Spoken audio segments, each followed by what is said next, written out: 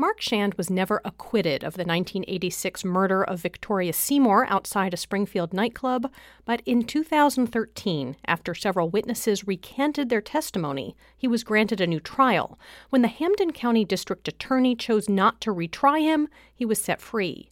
Shand's lawyer, Heather McDevitt, says it took years to amass enough evidence to prove wrongful conviction. From unconstitutional lineups and photographic arrays to coercion of witnesses who testified against him, to destruction of exculpatory evidence, or at least withholding of it and doctoring of others. McDevitt says the lawsuit may be challenging as most of the key players have either retired or died, and paperwork may be lost. Representatives for the cities of Springfield and Hartford say they do not comment on ongoing litigation.